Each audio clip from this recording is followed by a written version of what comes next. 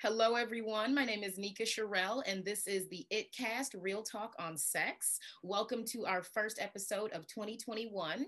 Today, we have Lisa Blanchard of the Grateful Garment Project here with us to talk about some really powerful opportunities that she's creating in the Bay Area around healing from sexual violence and really saving people from a number of things that come up as we step into the realm of sexuality. So, Lisa, I would love to have you share a little bit about who you are, what got you started with Grateful Garment, and why this work is important.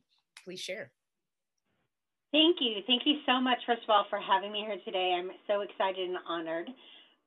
The Grateful Garment Project. It was never the plan to start a nonprofit. I was going to school. I didn't start going to college until I was 35. Um, and I started going to school, and I decided I was going to become a psychologist. And I had a business degree in an associate's, and so I needed a crossover degree to become a psychologist. And so I ended up going to Notre Dame Dinner and getting my degree in human services. And as a part of that degree track, instead of doing an internship like a lot of people do with their degrees, I had to do a capstone project. And I heard that when people have been victims of some form of sexual violence and they report it, they're given the opportunity to go to the hospital and undergo the forensic exam we know as a rape kit. And when somebody goes through this process, as a part of it, you're put on this sheet, it's a clean room exam, and they ask you to remove your articles of clothing one at a time, and then they bag and tag it. And when this exam is finally all over, and it's a really long exam, a minimum of 3.5 hours, when it's all over, what are you going to wear home? Because you've just given up all your clothes. If they're not clothes available, what happens is people are provided things like paper scrubs or paper hospital gowns. It's kind of like wearing a paper towel home. And I just heard that was happening in my community, and I found that really unacceptable. And so I decided to start a clothing closet at the facility closest to my house. And that was in San Jose. I live in San Jose. And what started as a simple class project has just blown up and just become this statewide organization. It it's really amazing to think about. Wow. So every day, the resources that my organization provides help 30 to 50 people every day, 7 days a week, 365 days a year in California. So if I'm getting this correctly, you actually provide clothes at the hospital for people who've just undergone this experience. Yes. So what we do is we establish resource closets. That's the name of our program. And if there's not one that exists already, we establish one. If there is a resource closet there, then we fully stock it and we make it available for agencies to replenish it whenever they've utilized all the resources. And we do this all over the state of California. We work with agencies in 50 different counties. And all of the resources and all the clothes that we provide, they're all brand new. But most resource closets, they're stocked between the age of 2 toddler, to 4 5X adult. So no matter what age, shape, size, gender you are, they're always brand new clothes for people to wear. What you're doing, with Grateful Garment Project, and you use the word dignity. And like, I'm really hearing that this is really step one in the healing process. Like, if you even go to the hospital and you begin this journey and this conversation, this might be the first encounter that you have with like a moment of kindness. Can you say more about like the healing process, what it looks like, and why it's important? But I think about it, sexual violence for most people is probably going to be the most horrible thing they'll ever experience. And, if we talk about the sheer numbers, by the time women are my age, 3 out of 4 of them have been sexually violated in some way in their life. And by the time men are my age, 1/2 of them have been sexually violated. So it's happening all around us. Somebody is sexually assaulted, they report it. If they make the choice to go to the hospital, which the lion's share of them don't, it's estimated only 20 or 25% ever go to the hospital, report it, undergo a forensic exam. There's not only the physical trauma to your body, but there's an emotional trauma, a mental trauma, for a lot of people, even a spiritual trauma, right? And the recovery process for that is not a small thing. It's not like you have a cold. There's the physical ramifications. STDs are prime example. If if you contract an STD as a result of this, syphilis still makes people go blind and mad, right? HIV, something you're going to have to deal with the rest of your life. We need them going to the hospital so we can make sure that people are treated for these types of things. Also, the emotional component of it all. When you go to the hospital to undergo what they call a sexual assault response team exam, a SART exam, what you get is you get access to an advocate. You're being thrust into a world that includes, not only the medical treatment, but law enforcement, possibly the courts, just so many different factors, and it's just overwhelming and difficult to navigate. Also, you're going to need things like counseling or case management, or what if the sexual violence took place at home and home was not a safe place to be? You are going to need temporary shelter or a safe house. And so an advocate is the person that sort of helps people navigate that process. And then also the counseling, being able to be there in a very impartial way. It's so impartial that it holds the same confidentiality that attorney client privilege holds. And so it's really significant. So we want survivors not only reporting the abuse they've gone to, because most sexual predators it's not a one-off thing. They don't just do it once and never do it again. It tends to be serial in nature, and they do it again and again until they're caught. So not only do we want them to go through the exam so that their persecutors can be caught, but we want them to begin the healing process. So something as simple as receiving new clothes to put on instead of going home in a paper hospital gown says a lot. Also, on every single article of clothing, we put this little tag on it that says, "This was provided to you by the Grateful Garment Project. We care." And so in that moment, they're putting on this clothing and they're realizing that someone out there cares. Chanel Miller, she's the Brock Turner Stanford swimmer case victim. She wrote a book, and in her book, she calls out Grateful Garment Project several times. And one of the times she talks about putting on this sweatshirt and finding this tag that says, "This was provided by the Grateful Garment Project. We care." And like she got that even in that moment when she was feeling hurt and injured and struggling on so many levels, that somebody cared. Somebody cared that she had something warm and clean to wear home. Yeah. Yeah, that's huge, and I think that's one of the stories. I mean, locally, definitely, if not nationally, where we can really recall and point out and discuss the long term traumatic effects of going through sexual assault.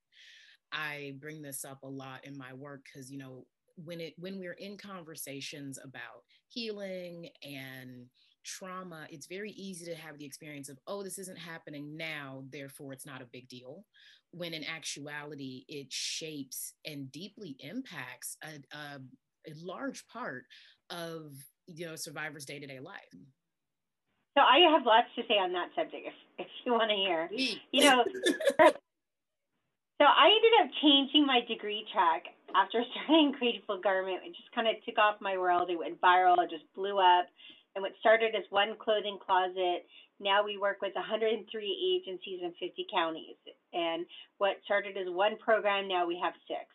And what I got in the process of changing my degree track and getting a master's in nonprofit administration is I got the opportunity to do a lot of research around the realm of sexual violence. And there are studies that say that sexual violence, especially in children or young people, literally changes you on a cellular level. Like it changes your DNA. And some people might say that sounds a little extreme, but it does. It alters your perception of the world. It alters, for many people, their capacity to have a normal, what we would consider a normal sexual relationships. It alters your self worth and your esteem, right? It changes a person. You know, in the research I did, it talked about children that are victims of sexual violence. There, or even like teens, there's like different avenues that they take. First of all, they could become a sexual predator themselves because sexual violence is a modeled behavior like child abuse and racism and that type of stuff. Babies aren't born typically becoming a predator. Um, or they become things like, really rigid and shut off and closed off. They gain a bunch of weight, or they just have no functionality in relationship to being physically intimate. Or they go the totally opposite direction. Maybe they become uber promiscuous. That's usually an early warning sign for a child when they become overtly sexual at a very young age. It's a symbol of them being sexually abused.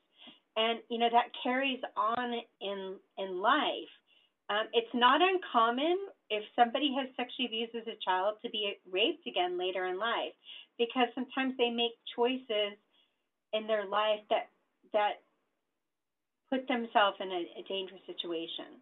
Um, or maybe they're fortunate and they get help. They get counseling, they get the things they need to set their life on a better trajectory. Thank you so much. You just pointed to two major topics that I want to emphasize, and I end up in conversations around this consistently. But promiscuity in young girls, and really like being able to see what's going on and not blame the child. That's a Mm. conversation where it's really easy to be like, oh, well, they're behaving a certain way. Well, it's like, okay, well, I get that. And as the adult, from the adult perspective, you should be able to see that that behavior is actually a sign of trauma. And not, maybe not you should, but like take the opportunity to look a little bit beyond the surface. The other thing that you pointed to was being assaulted later in life. So, like, not starting that healing conversation, not getting underneath those those distinct moments in our lives, it will resurface. It can resurface. I'm a survivor myself, and it took me over a year to have a conversation with someone. And then when I did, I began to realize actually how often I had put myself in harm's way. Because I had a conversation recently with a woman who told me that she was sexually abused growing up by a member of her family. And then later in life, she's telling me she's been raped 8 times. And she said it so kind of like not nonchalant, like, and this happened 8 times. And I remember I just stopped and I just looked at her with such concern because it was normal for her, right, to have people do these things to her body. And so, yeah, sexual violence at a young age, or at any age really, but especially at a young age, warp people's perception of the world and life as a whole. And this is great. Let's talk about normal. And Yes. when we are so dissociated or desensitized to the conversations around consent, body awareness, like really like what is okay and what isn't okay, no matter what sexual paradigm you're in, we lose sight of how to like really move away from sexual violence. So can you talk more about like just like the fact that it's so commonplace? It's like, oh, well, like, oh, okay, she was raped 8 times. Like, I know some people were like, oh, well, isn't that just what happens to women? And it's like, wow, why is Mm. that an okay thought? Why is that an okay thing? So I'd love to hear you say more about that. Well, let's just first of all say that it's not only women that are sexually assaulted. We regularly provide clothes for boys and men that are sexually assaulted. Men are and boys are just less likely to talk about it. In California, three of the top 10 locations for human sexual trafficking exist, and San Francisco Bay Area being number one in the nation. And the hot commodity in the San Francisco Bay Area is not girls, it's 10, 11, and 12-year-old boys. Okay? So there's no dividing line. in sexual violence. No gender, no age, no ethnicity, no socioeconomic, no faith tradition. So not to say that boys aren't in this conversation as well. Men, like, frequently, this is definitely a conversation that I have across all gender conversations, sexuality conversations. Why do we allow this to just be so common? Like Well, I'd love to get your opinion there. it's we don't talk about it, right? Also, we blame the victims. My mom, bless her heart, she's a good Southern lady. She did her very best to raise me and my brother and sister, and to protect us and keep us safe. And when I was a kid, she would say, "Don't get raped," right? And she was trying to protect me. But what it actually did is, when I was sexually assaulted as a child, it made me at fault because I let it happen. I let myself get sexually abused. And so it became like a blame. I became wrong or bad because I let it happen. Now I was 7, right? So in my 7-year-old mind, I it was my fault, right? And we still blame victims. Oh, how could she let that happen? Or where was she? Or what was she wearing? What were they doing? Was there drug and alcohol involved? It's such a norm as you described, right? People will come up to me and say, "Oh, you know, it's just the way it is. It's just how it is. It's how it's always been." Well, just because it's been that doesn't mean it's okay. I believe that we can live in a world where sexual violence is the exception and not the rule. And unfortunately, it's the rule today.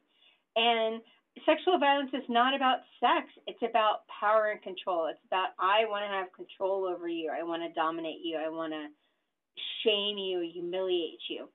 Also, sex really sells, right? They use a lot of marketing, like you watch a commercial for a hamburger and you've got the supermodel wearing a bathing suit eating the hamburger. What does that have to do with the hamburger at all? Zero. And sex, has become very mainstream. In our lifetime, we went from TV where the parents slept in separate beds to they slept in the same bed to where now we get to watch them actually have sex almost on TV, right?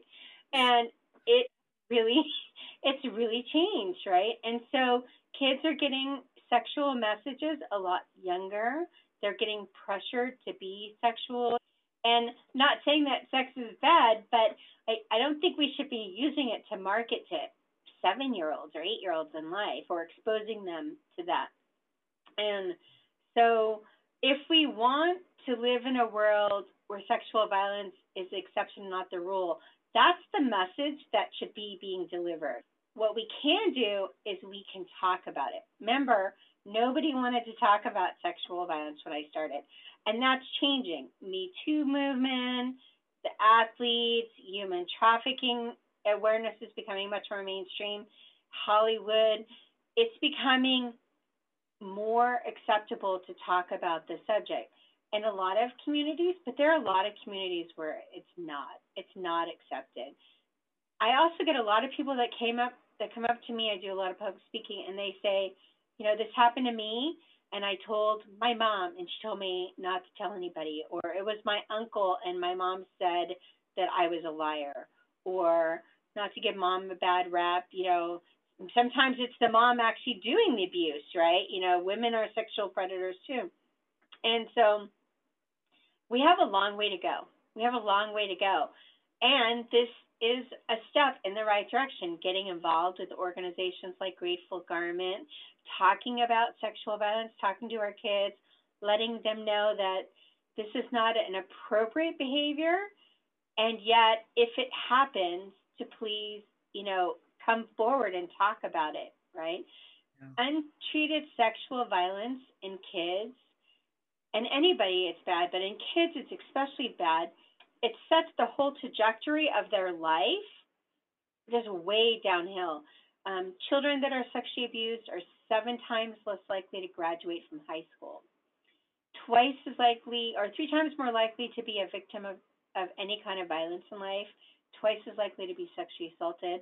Then you have things like mental health issues, self harm, cutting, eating disorders, becoming a sexual predator themselves, also drug and alcohol addiction, suicide.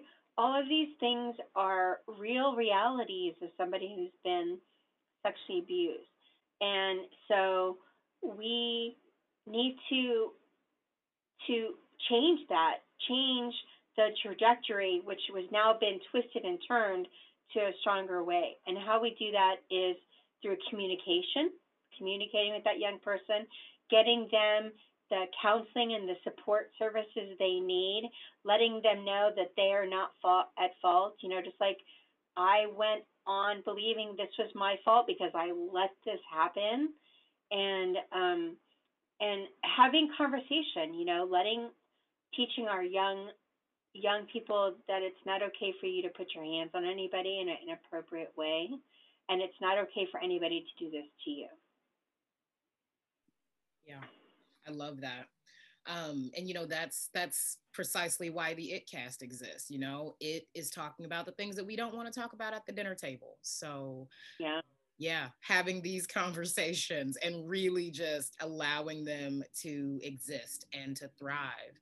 Because the more people we're talking about it, the fewer places it has to hide.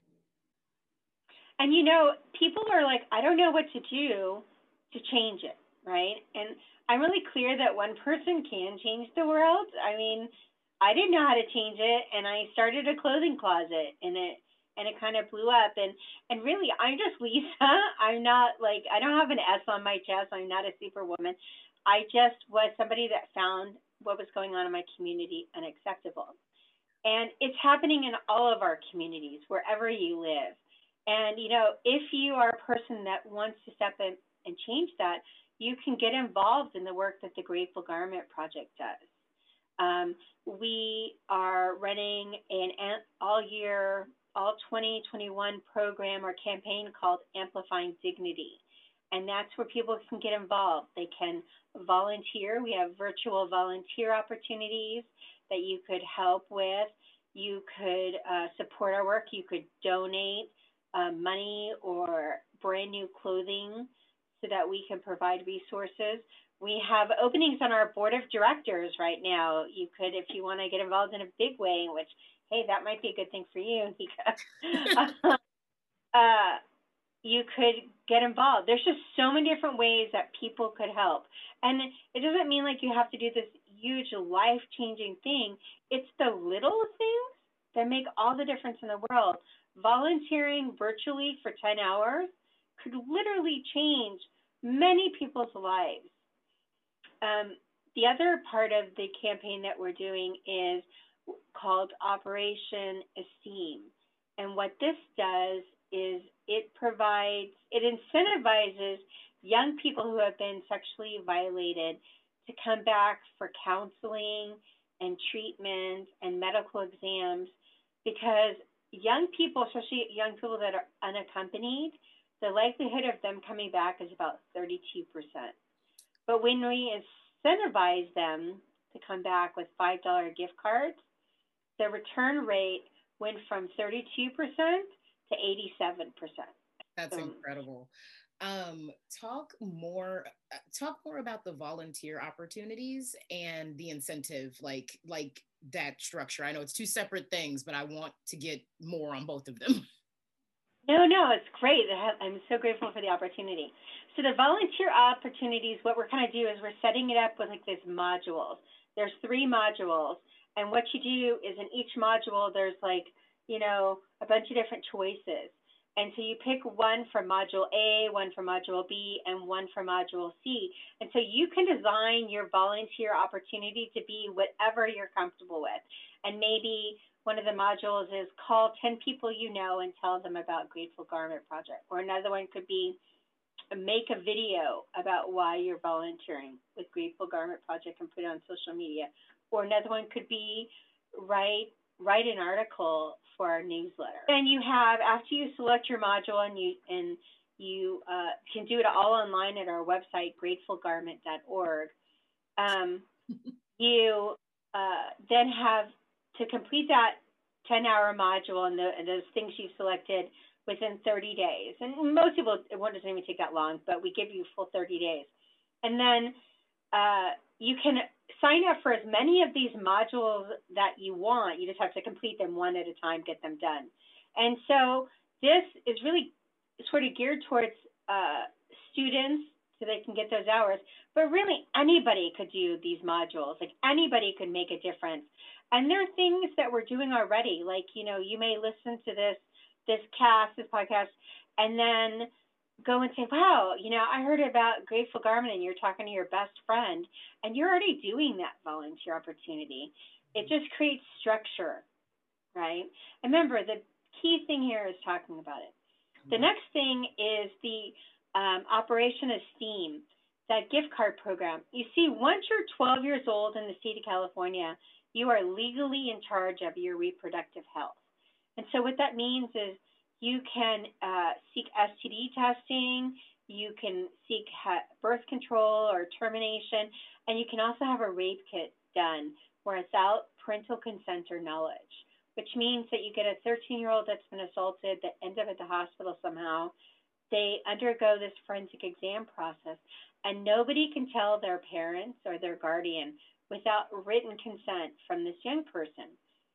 So those young people that come unaccompanied, the likelihood of them ever coming back for any type of follow-up medical appointment to make sure they're healing properly, the 2 additional STD tests that need, because you need to have 3 to make sure that you're free and clear from any diseases, or any of the counseling or case management necessary for them to emotionally and mentally heal from this trauma against their being.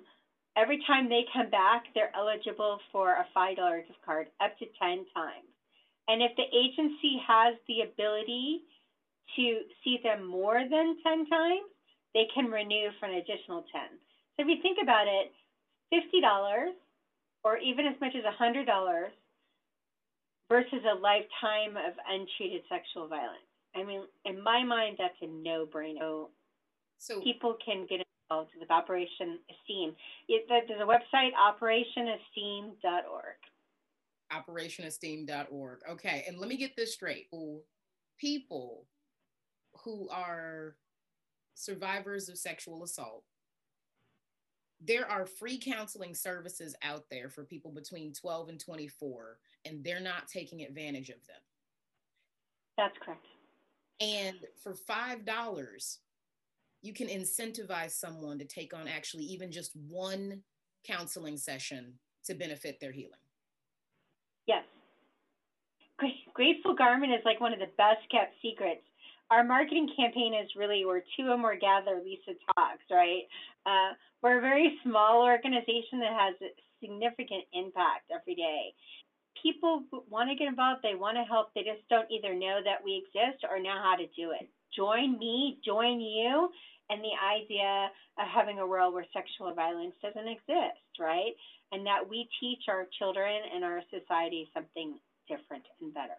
Absolutely. Thank you for that. Can you talk? The other thing I just want to say is people have a really misconception about what sexual violence is. So I just want to define it a little bit first, right? Yes. So sexual violence, as I said, is not about sex. It's about control and domination and humiliation. Same thing with human trafficking. Human trafficking could not exist if there were not buyers, right? Like the whole supply and demand thing. And when you have people that are buying other people, that's just not acceptable. Also, people think that human trafficking happens to people that come from somewhere else, but 60% of human trafficking victims are U.S. born citizens. There are children that are being bought and sold. And the sad thing is here in California, about 49% of them are people of color, right? So almost half of them. And it's unacceptable whether they're white, black, purple, polka dot. It doesn't matter. It's not okay to buy and sell another human being. I mean, it's really modern day slavery. And it's just not acceptable. Yeah, absolutely. I have to say, it shocked me earlier when you shared that San Francisco has the highest numbers in human trafficking. And just so that the audience knows, I mean, like, we're coming up on January. January is Human Trafficking Awareness Month. And like, this is not, this is a big deal. And it's something that's bigger than we think it is. It's been going on longer than we care to talk about or acknowledge. And it's always in the background. So like, really just getting present to that is so powerful. Please share more. People don't happening all around them. Sexual violence is happening all around them. Human trafficking is happening all around them. It's hidden a lot, but there's signs. Uh, and San Francisco Bay Area is a key location because there's a lot of different nationalities and belief systems and everything that come together. It's also a major port, major airports, major highways. I mean, all of the way that we move people around, they're just car- trucked around like cattle, like you would move cattle, right? Um, and so it makes sense. There's a lot of money here. People have money to make to spend on this type of thing, and so it's unfortunate. It happens. Yeah. Can you share some examples of sexual violence that people might not be familiar with? Mm, yeah.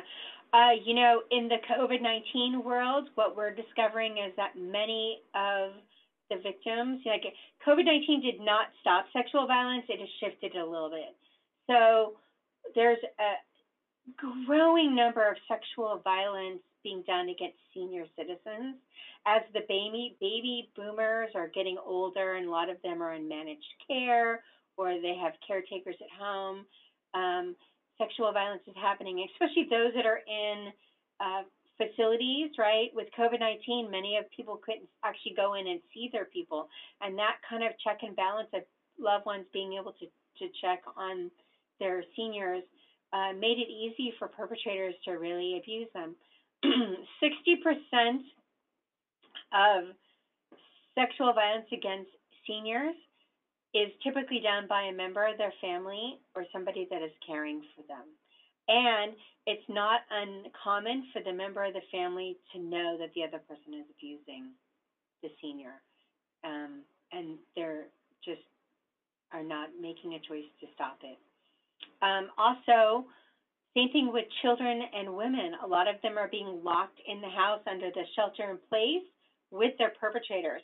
And the normal avenues of escape that they would have access to it, going to school, going to a job, getting relief because the perpetrator is going to work, they don't exist. So it really puts them in a situation where they are with that person like 24/7. And the rise of alcoholism has gone up as a result of sexual violence. Also, crimes, violence against family, wives and families, gun violence, all different types of things are happening because people are locked together and there's no escape. And so it was really kind of surprising. You logic would dictate that the numbers would go down, but they haven't. They haven't really gone down at all. They've just shifted. Um, so that was really a surprise with COVID 19. Also, gosh, I could tell you stories. We had this woman who was trying to support. She was divorced. She had three daughters. She was trying to support her three daughters, and she was working three part-time jobs because she couldn't get a full-time job. So you get a lot of people that they can't get full-time jobs. So they end up working multiple part-time jobs. And she moved in with her extended family to help her with the kids while she was working these three part-time jobs. And what ended up happening is a male in her extended family started sexually abusing the oldest daughter and then the middle daughter. And then he thought, I could also make money. And so he started selling them to other men to have sex with. And he would tell the girls, if you say anything, we're going to kick you out on the street, and you and your mom, you guys will all be homeless. And so when he started sexually abusing the youngest one, and we're talking they were like 11, 12, and 14 when it started. right? And it went on for over a year. And then when he was getting ready to start selling the youngest one to other people, the oldest one finally came forward and told someone what was going on. And then you would think that that's where the story would end and there'd be a happy situation. But no, what happened is they did not have enough foster placement for all the girls. So the two oldest ones got put in juvenile hall because there was no way to put them. So they got put in jail to keep them safe, which makes no sense. And so the courts approached the father who was living in Southern California and said, "Hey, can you take your daughters?" And he said yes. And then they said they have to have their own bedroom. So they had to quickly find a new place to live that had a bedroom for the girls. And they spent all their money trying to move into this new home. And they didn't have money to have beds and furniture for the new girls. So the court says, no, we're going to keep the girls in juvenile hall until you have money to get beds for these girls. And that's when we were approached by the agency that said these girls are being held. They've been in juvenile hall all this time because they were victimized. And we want to get them out of there. Can you help us with the bed? And we're like, absolutely. We bought a bunk bed with a trundle and 3 mattresses and all the bedding and a dresser with 9 drawers because they have to have a place to keep their belongings also. And the whole thing cost about $1,000 to get these girls what they needed so that they were not in juvenile hall because they were victims. And so that's a no-brainer, but that's just like one of so many examples I could give where sexual violence is not the exception. That people that we should be able to trust and count on have let young folks down, and the system has not always worked in their favor. And we're grateful government could do a little thing that changed everything. And so, yeah, Oh, that was beautiful. happened in the Bay Area. So, yeah.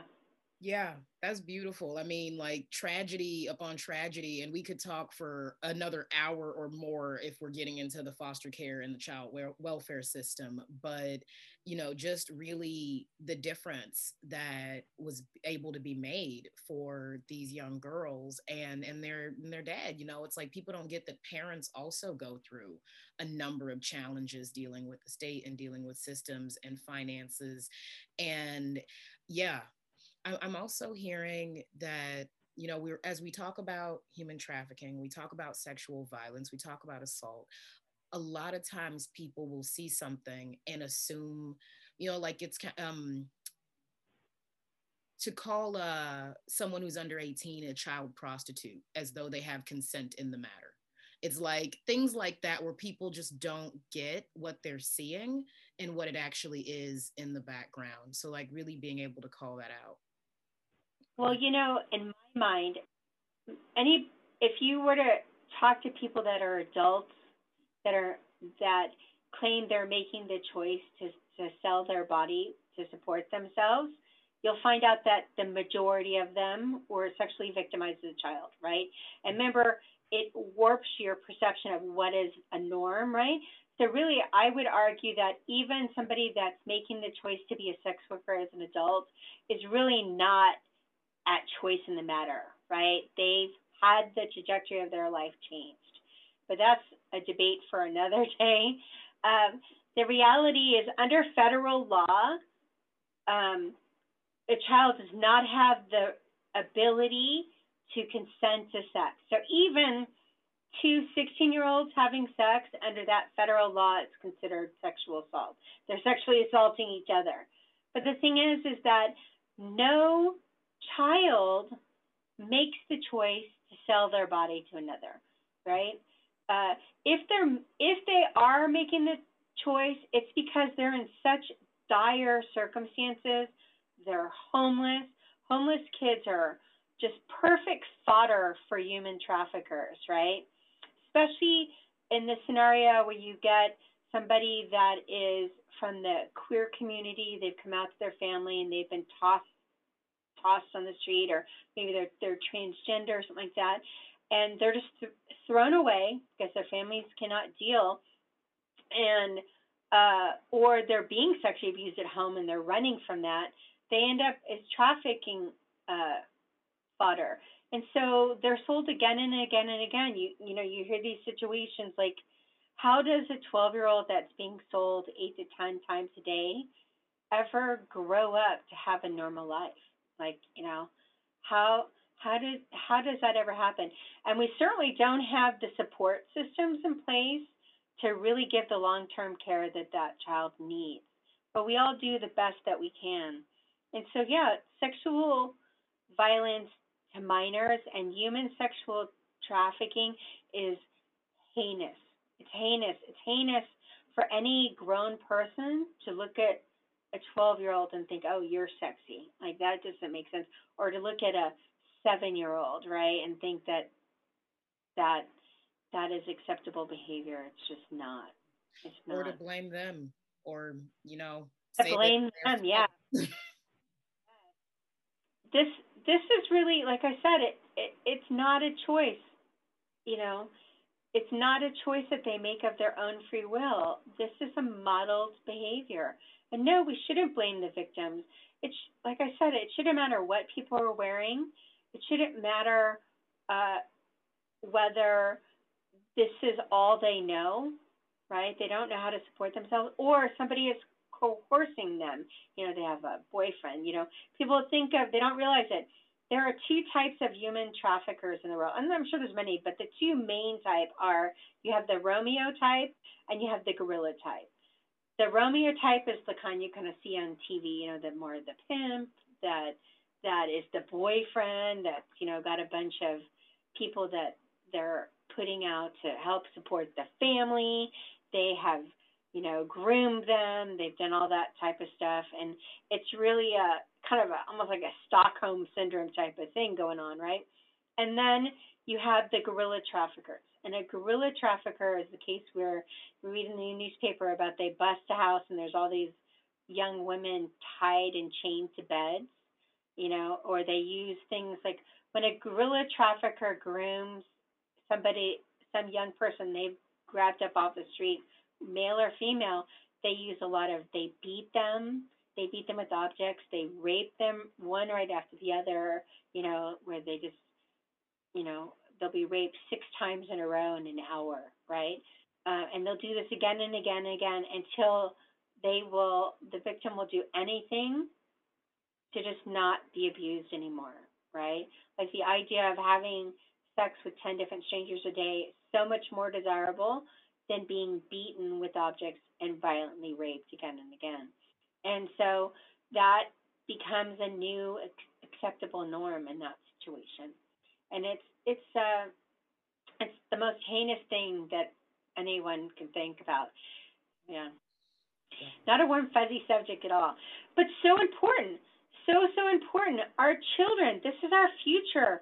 What future are we building for our world and for our children and our grandchildren if we teach them to be overtly sexual is acceptable, and that to cheat and to treat people as objects and chattel is acceptable, and that we should turn a blind eye or we should blame the victim? None of that makes sense, right? And it's truly about ignorance. An 18-year-old girl is not making the choice to sell her body on the street at all. She's been trained. This has been modeled behavior. So, Yeah. Wow, Lisa, thank you so much. Thank you. Thank you. Is there anything else that you'd like to share with our audience before we wrap up this conversation? I'd love to get your information one more time, just the websites and the opportunities, and to know how we can support Grateful Garment Project. sure. Well, first and foremost, you could get involved. Let's get involved, volunteer, talk about what you heard today, talk about the Grateful Garment Project, um, and talk about sexual violence. Eliminate the taboo of it all. Make it acceptable for us to talk about, because as long as we are not talking about it, we're not looking at it, it kind of festers like a cancer that undermines the entire fabric of our society. And that's not the world that I want to live in, and I know it's not the world that you want to live in, and I'm sure it's not the world that your listeners and watchers want to live in. So talk about it. Get involved. GratefulGarment.org. Also, OperationEsteem.org. Donate $5 gift cards. Help us get these young people into the counseling and the therapy they need. No matter how much we try to protect our children, you can't foresee everything. So talk to them about it. Because if we don't talk to them about it, they won't talk to you if it happens. You can't get them the treatment they need. So definitely get involved. GratefulGarment.org. Thank you. Thank you. Everyone, that is Lisa Blanchard, the Grateful Garment Project, gratefulgarment.org. Thank you so much for being here. January is National Human Trafficking Awareness Month. Is that? Yes. National Human Trafficking Awareness Month. So please do what you can, get involved this month, tell people, have the conversation, and don't be afraid to go there. Thank you for joining us. I'm Nika Sherrill, and this is the It Cast Real Talk on Sex. We'll see you next time.